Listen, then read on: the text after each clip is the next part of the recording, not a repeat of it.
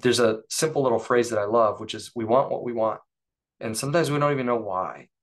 But there's sometimes something very deep and profound about tapping into what it is that we desire and following that. Sometimes that leads us on these incredible life journeys. Of course, there are sort of these deeper desires that are sometimes more profound, and there are often very, superficial desires, which might be distractions. So sorting through that is important. But at the core of it, we try to help students just tap into what it is that is calling to them and how they can move toward that.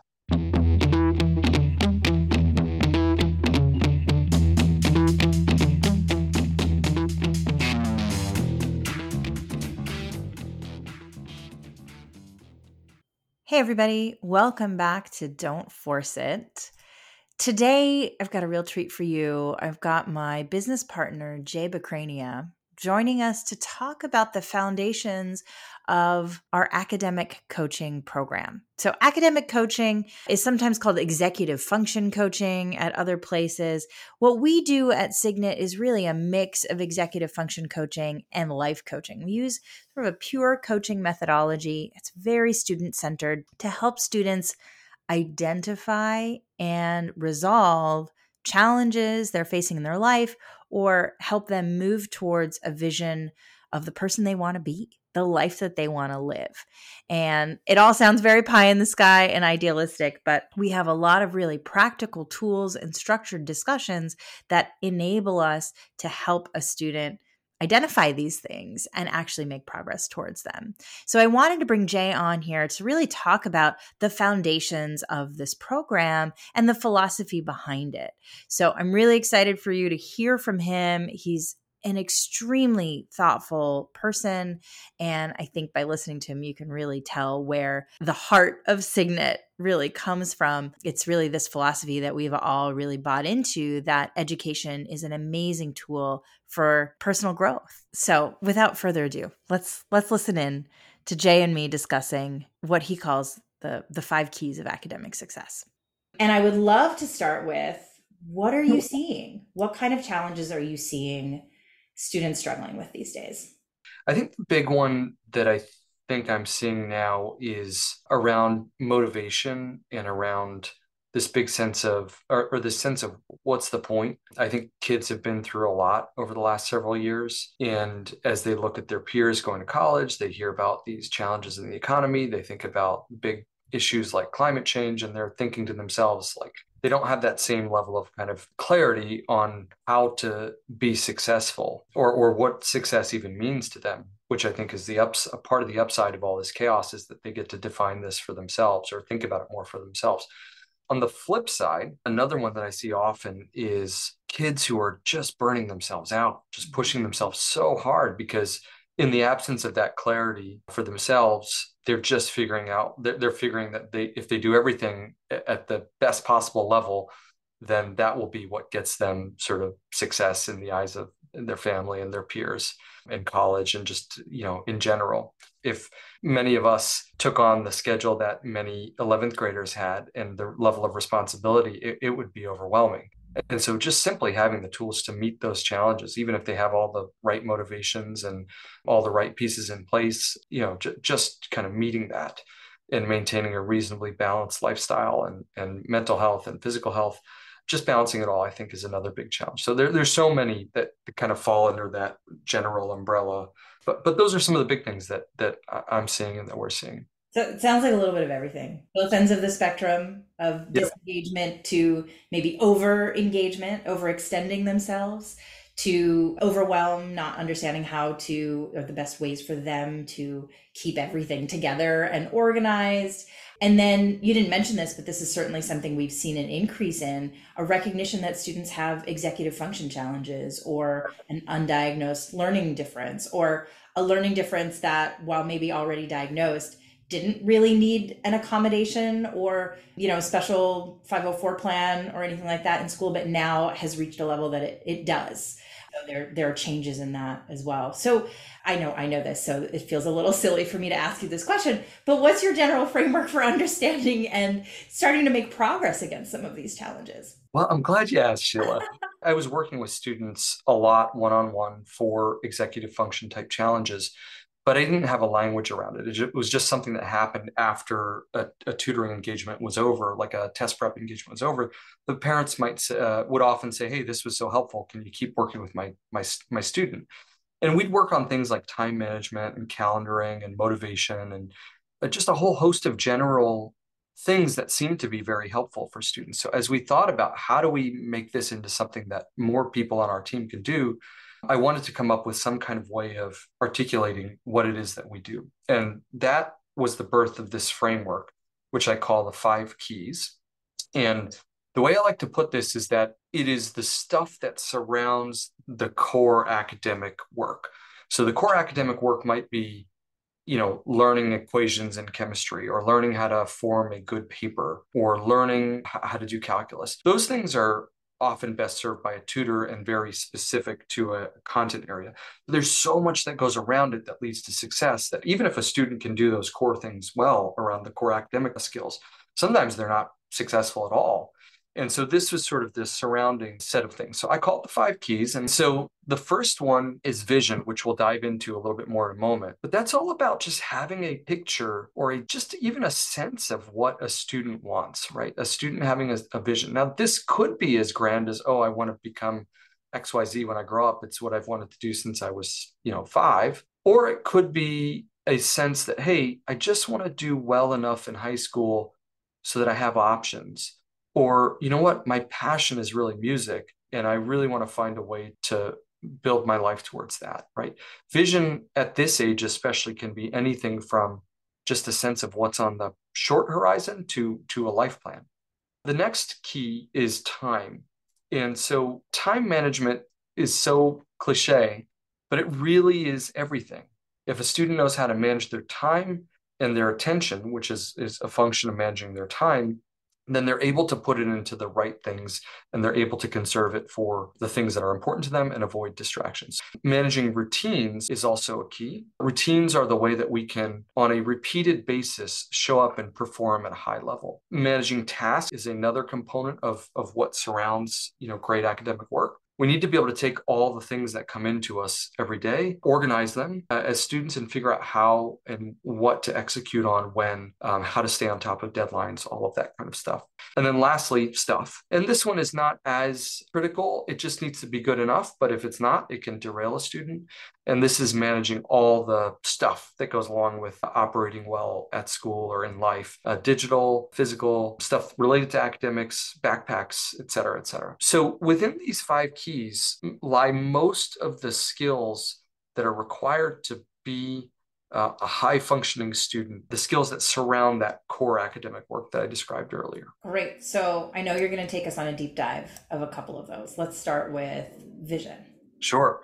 So vision is one of my favorite because I tend to like to play in the land of ideas and in the future, but also because I think that it ties to one of the most core elements of being able to be successful, which is desire. And so if you boil it all down, students need to, at their core, have some kind of desire to move forward. It could be a desire to achieve something. It could be a positive desire, a desire to explore something. It could also be a negative desire, a desire to escape some kind of pain. I know that some parents are able to influence that. They could create a painful environment that inspires kids to move forward. That's not our first choice, but certainly that can help sometimes to have a little bit of that sense of a bar or consequence. But desire is really critical. Without desire, we see students in somewhat of a depressed state, often just kind of not being able to motivate, having inconsistent performance. And so vision, in creating vision with a student, is all about helping them to understand what it is that they want. There's a simple little phrase that I love, which is, we want what we want. And sometimes we don't even know why. But there's sometimes something very deep and profound about tapping into what it is that we desire and following that. Sometimes that leads us on these incredible life journeys. Of course, there are sort of these deeper desires that are sometimes more profound, and there are often very, superficial desires, which might be distractions. So sorting through that is important. But at the core of it, we try to help students just tap into what it is that is calling to them, and how they can move toward that. So a big part of our practice is helping students understand their desire, connect to that desire, contextualize it to figure out what does it mean for their academics? What does it mean for their school? What does it mean for their extracurriculars? What does it mean for the relationship with their families? And then, of course, try to harness that. Before we move on from vision, I'm wondering if you could give us kind of an example of a student who is able to, I'm sure after some work, articulate a vision, and then how that can connect to the actions that they might want to take, the routines or the tools that they bring into their lives. With right now, we began when she was a freshman in college, so a little bit removed from high school, but all the same things apply, same skills apply. And I know some of you on the call have college students, so this may be very relevant. But we started by trying to just ask the question of what do you want to accomplish in this year and then in college. We come back to that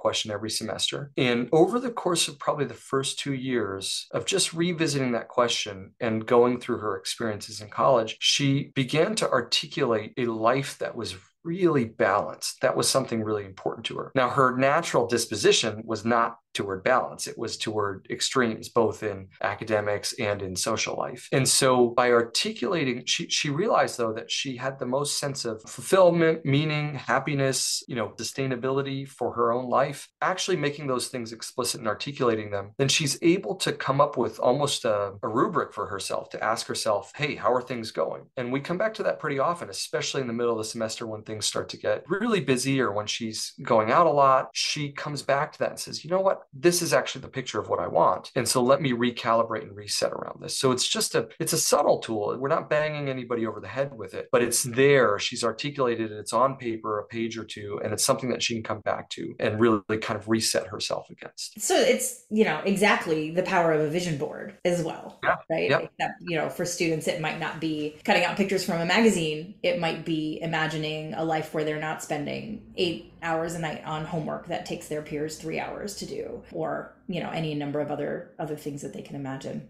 And I get a lot of questions from parents who are like asking us to get in there and make a result happen within the first meeting or two.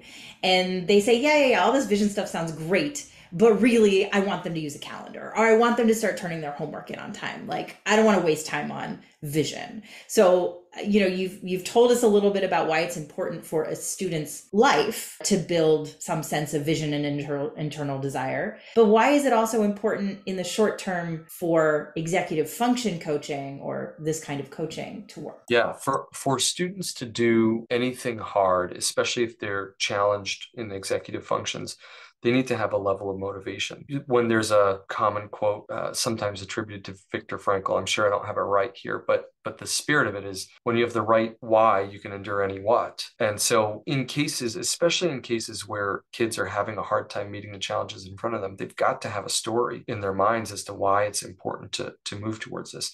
Now, there are all sorts of other things that could be happening if a child isn't able to be successful. And so just having the right story in their heads is not going to all of a sudden change all of that, but at least gives them the reason to continue on whatever road they're on, especially if they're facing some challenges. So this brings me to the next thing I hope you can talk to us about. It's not technically one of the 5 keys, but it's certainly underlying all of this stuff. And it's around mindset, and not just mindset for the student, but also mindset for the family. We can't just change things at school and expect everything's going to be okay for this kid if parents are emphasizing different things or have a different set of criteria for success. So talk to us about mindset a little bit, if you could. Sure. So with mindset, I think about this sort of underlying idea of philosophy that we really, really hold dear, which is that the goal of education is to help us find our place in the world, or perhaps better said, to help us create our place in the world. And time again, we see both with students and with adults, that ideal place seems to be at the intersection of doing something that a student loves, something that they're good at, and something that the world gives them recognition for. I say recognition because at a younger age, it's not always, it doesn't necessarily translate to economics. At an older age, often this is sort of the way that we find our ideal career. years. And it's building a life around that. Of course, that doesn't mean we're ignoring other things, but that's sort of a core in many ways of our lives. And so it's so important to recognize that education is not to learn stuff. It's not to get good grades. It's not to get to a certain college. It's to help us understand that process of that we go through, which is iterative. It's a lot of going in one direction, realizing it's the wrong direction, going in another, a lot of zigzagging. But if done right, it's that process that leads us to that place where we really feel like, every day is a new day and brings something, a new adventure, a new journey for us. And so we believe in that deeply because we think that that's what leads to a meaningful life. And we believe that education is all about that. And if that's the case, then there's a certain mindset that accompanies that we feel is really helpful and powerful and also leads to resilience, which is that it's not necessarily about the short-term success or about the comparison to what one should do in the short term, but it's about repeatedly engaging in this process of moving forward and reflecting and moving forward and reflecting and calibrating and moving forward, reflecting and calibrating. It's something along the lines of that openness to experience, that looking at everything as data and input, keeping a long-term focus on a child's well-being and success in their life, not just in school, remembering that school is a very important part of progress and should be managed carefully, and students should strive for excellence. And I'm wondering if we can address I think the thing that probably brought most of the people here today is, my kid is struggling in school. They may be disengaged or not getting good grades or working so hard and that they're burning themselves out. And I think a lot of that obviously comes from a place of love and care for their children. But I know that for many people, it's also like, how are they going to get into a good college? How are they going to, if they don't get it together right now, they will not get the grades they need. They will not do well on the SAT. They will not be able to get into good college. And that's like a whole domino thing, right? So talk about how do we balance those things, because those are very real concerns, right? Students are going through this process. College is, necessary for certain types of careers and certain types of lives. So how do we balance that? It's necessary and important. And it's also sometimes important for a parent and family's identity, and we can't discount that. So yeah, you're right. There is a tension there, especially if a student is not performing very well. And what I generally say is that every situation is different, and that you kind of have to get under the hood to see what's going on. But at a very general level, what I recommend is that parents provide students the support and tools that they need to be successful in the short term. And successful generally means progress, right? Just do better than yesterday, because that usually is better for everyone without sacrificing that sort of long-term journey and picture that you said, Sheila, so that you alluded to earlier. So, for example, if a student's really suffering in a math class, behind in other classes, and is in 10th grade, and this whole college conversation is looming, well, sure, it might be nice to say, all right, well, let's step back and just kind of think about the big picture and really get them aligned. And that's important. But at the same time, we also have to make sure that they don't have results that end up causing them more pain or causing them regret or causing them not to be able to perform, the way that they want to or their family wants them to. So I think it's just this balance of how do we support in the short term while inspiring growth and in aligning with what's in the student's best interest, right? Not pushing them too hard, and while also building that foundation for longer term success. So two things I'll mention. When it comes to students who are underperforming, it's just really important to ask an open and honest why, which is typically best asked not by the parent, because the parent has a lens through which they've seen their kids for so long that sometimes they can't see certain patterns, because in many cases, there's something underlying that. It could be a mindset issue. It could be a learning challenge. It could be a subclinical learning challenge. It could be just some bad habits that have compounded that they can't get out of. So it's really important to look at that and ask why, and really assume that it is not a won't, but a can't. Assume that students are not performing poorly because they won't do something, but because they can't, and then really honestly asking what might that can't be. Sometimes it's a won't, but often that's not the case. So that's for underperforming students. And for students who are really overstretched and overextended, what I find is really important there is really interrogating why. Why are they pushing themselves so hard? What is it that they believe that this leads to? What are they getting from it? And how can they really try to reflect on this with a critical mindset to ask themselves what's really important here? And then additionally in that conversation, also to think about what the costs are. Because very often students are just pushing themselves really hard because they have a vague notion of what they should be doing. They haven't actually broken that down into the real specifics. Okay, I want to go to this college, but here's what that looks like, and here's why. And wait a second, that's not actually, that's not actually my reasoning, or that's just because my friends are talking about this all the time. And really trying to interrogate those specifics that are driving them. And again, that can sometimes be done in the parental relationship, but often, coaching type relationship tends to allow things into the conversation that aren't often in a family conversation. Yeah, even a mentor, a teacher at school, a sports coach, older relative, someone Yes. who's not the parent, someone that the parent trusts, but that the kid will open up to, I think is a really key kind of guideline there. But before you go, Jay, talk to us about one of your favorite tools, like land the plane with something really practical that we can walk away with. Really practical. Great. So I have a favorite tool, and it is this. It's called the weekly review. And so what this is ideally a student can pick a standing time every week. Sometimes a Friday or a Sunday are good, and walk through this agenda. They can sometimes do it by themselves. They could do it with a coach. They could do it with a sibling. They could even do it with a parent, as long as the parent can hold that space and avoid the shoulds that often come out into those conversations. And what students should be asking is what went well last week? What could have gone better? And this isn't like a deep dive. This is just 2 or 3 things that could have gone better. Well, I could have not forgotten my backpack at school when I had to do the homework.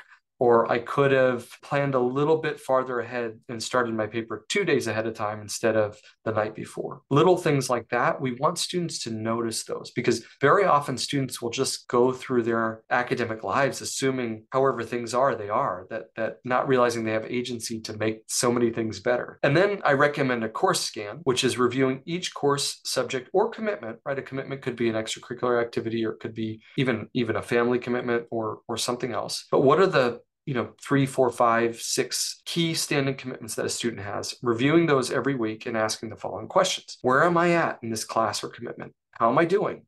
Is it going well? Is it going poorly? What's coming up in the next 2 weeks? Not just the next week. We want 2 weeks so we can see far over the horizon as to what's ahead. What specifically do I need to do this week to be successful? By when? And this should be broken down into specific actionable steps. Okay, I've got a paper due. It's Friday. I have a paper due next Friday. I need to break this down into 4 or 5 chunks, identify how long each one will take. And then also a separate question, what am I going to do on the flip side of that to enjoy and explore? And when am I going to do that? Let's make sure that there's that joy built in. And then finally, numbers 3 and 4, all the to-dos need to go into a calendar or some kind of reliable system that students can use. And so you might be looking at this thinking, oh, great, perfect. My student can do this. They'll love this. Or you might be looking at this and saying, are you out of your mind? My student doesn't have a calendar. How are they going to do this? And so this is something that we often do as a sort of a foundational tool that we use in our coaching, where we do this every week with students. So we do it together with them and help them really plan the week. What I like to say is if you do this most weeks, it means that the wheels can't really come off the wagon. You can have a bad week, but you get to hit the reset button every week, and you get to come back and say, all right, what am I going to do differently? How am I going to make this upcoming week better? And so this is my with all the, the counterpoint to all those ideas and the philosophical thinking is really just this weekly agenda. How do we really make every week go just a little bit better than the previous week? By the way, adults, parents, this is a tool that you can use too. I have my own version of this, which I do religiously every week for my work life, that really keeps everything on track. As you can probably tell towards the end of this discussion, I'm trying to get Jay to get really practical. That's where I live. It's not always where Jay lives, and that's a really great thing. It makes for a great partnership here. But check out the bonus episode that we're going to drop with really specific discussions of more tools that you can actually use with your students. I'll share links to the templates and the tools in the show notes. So definitely check out the bonus episode that comes on the heels of this one, and come back for more at Don't Force It.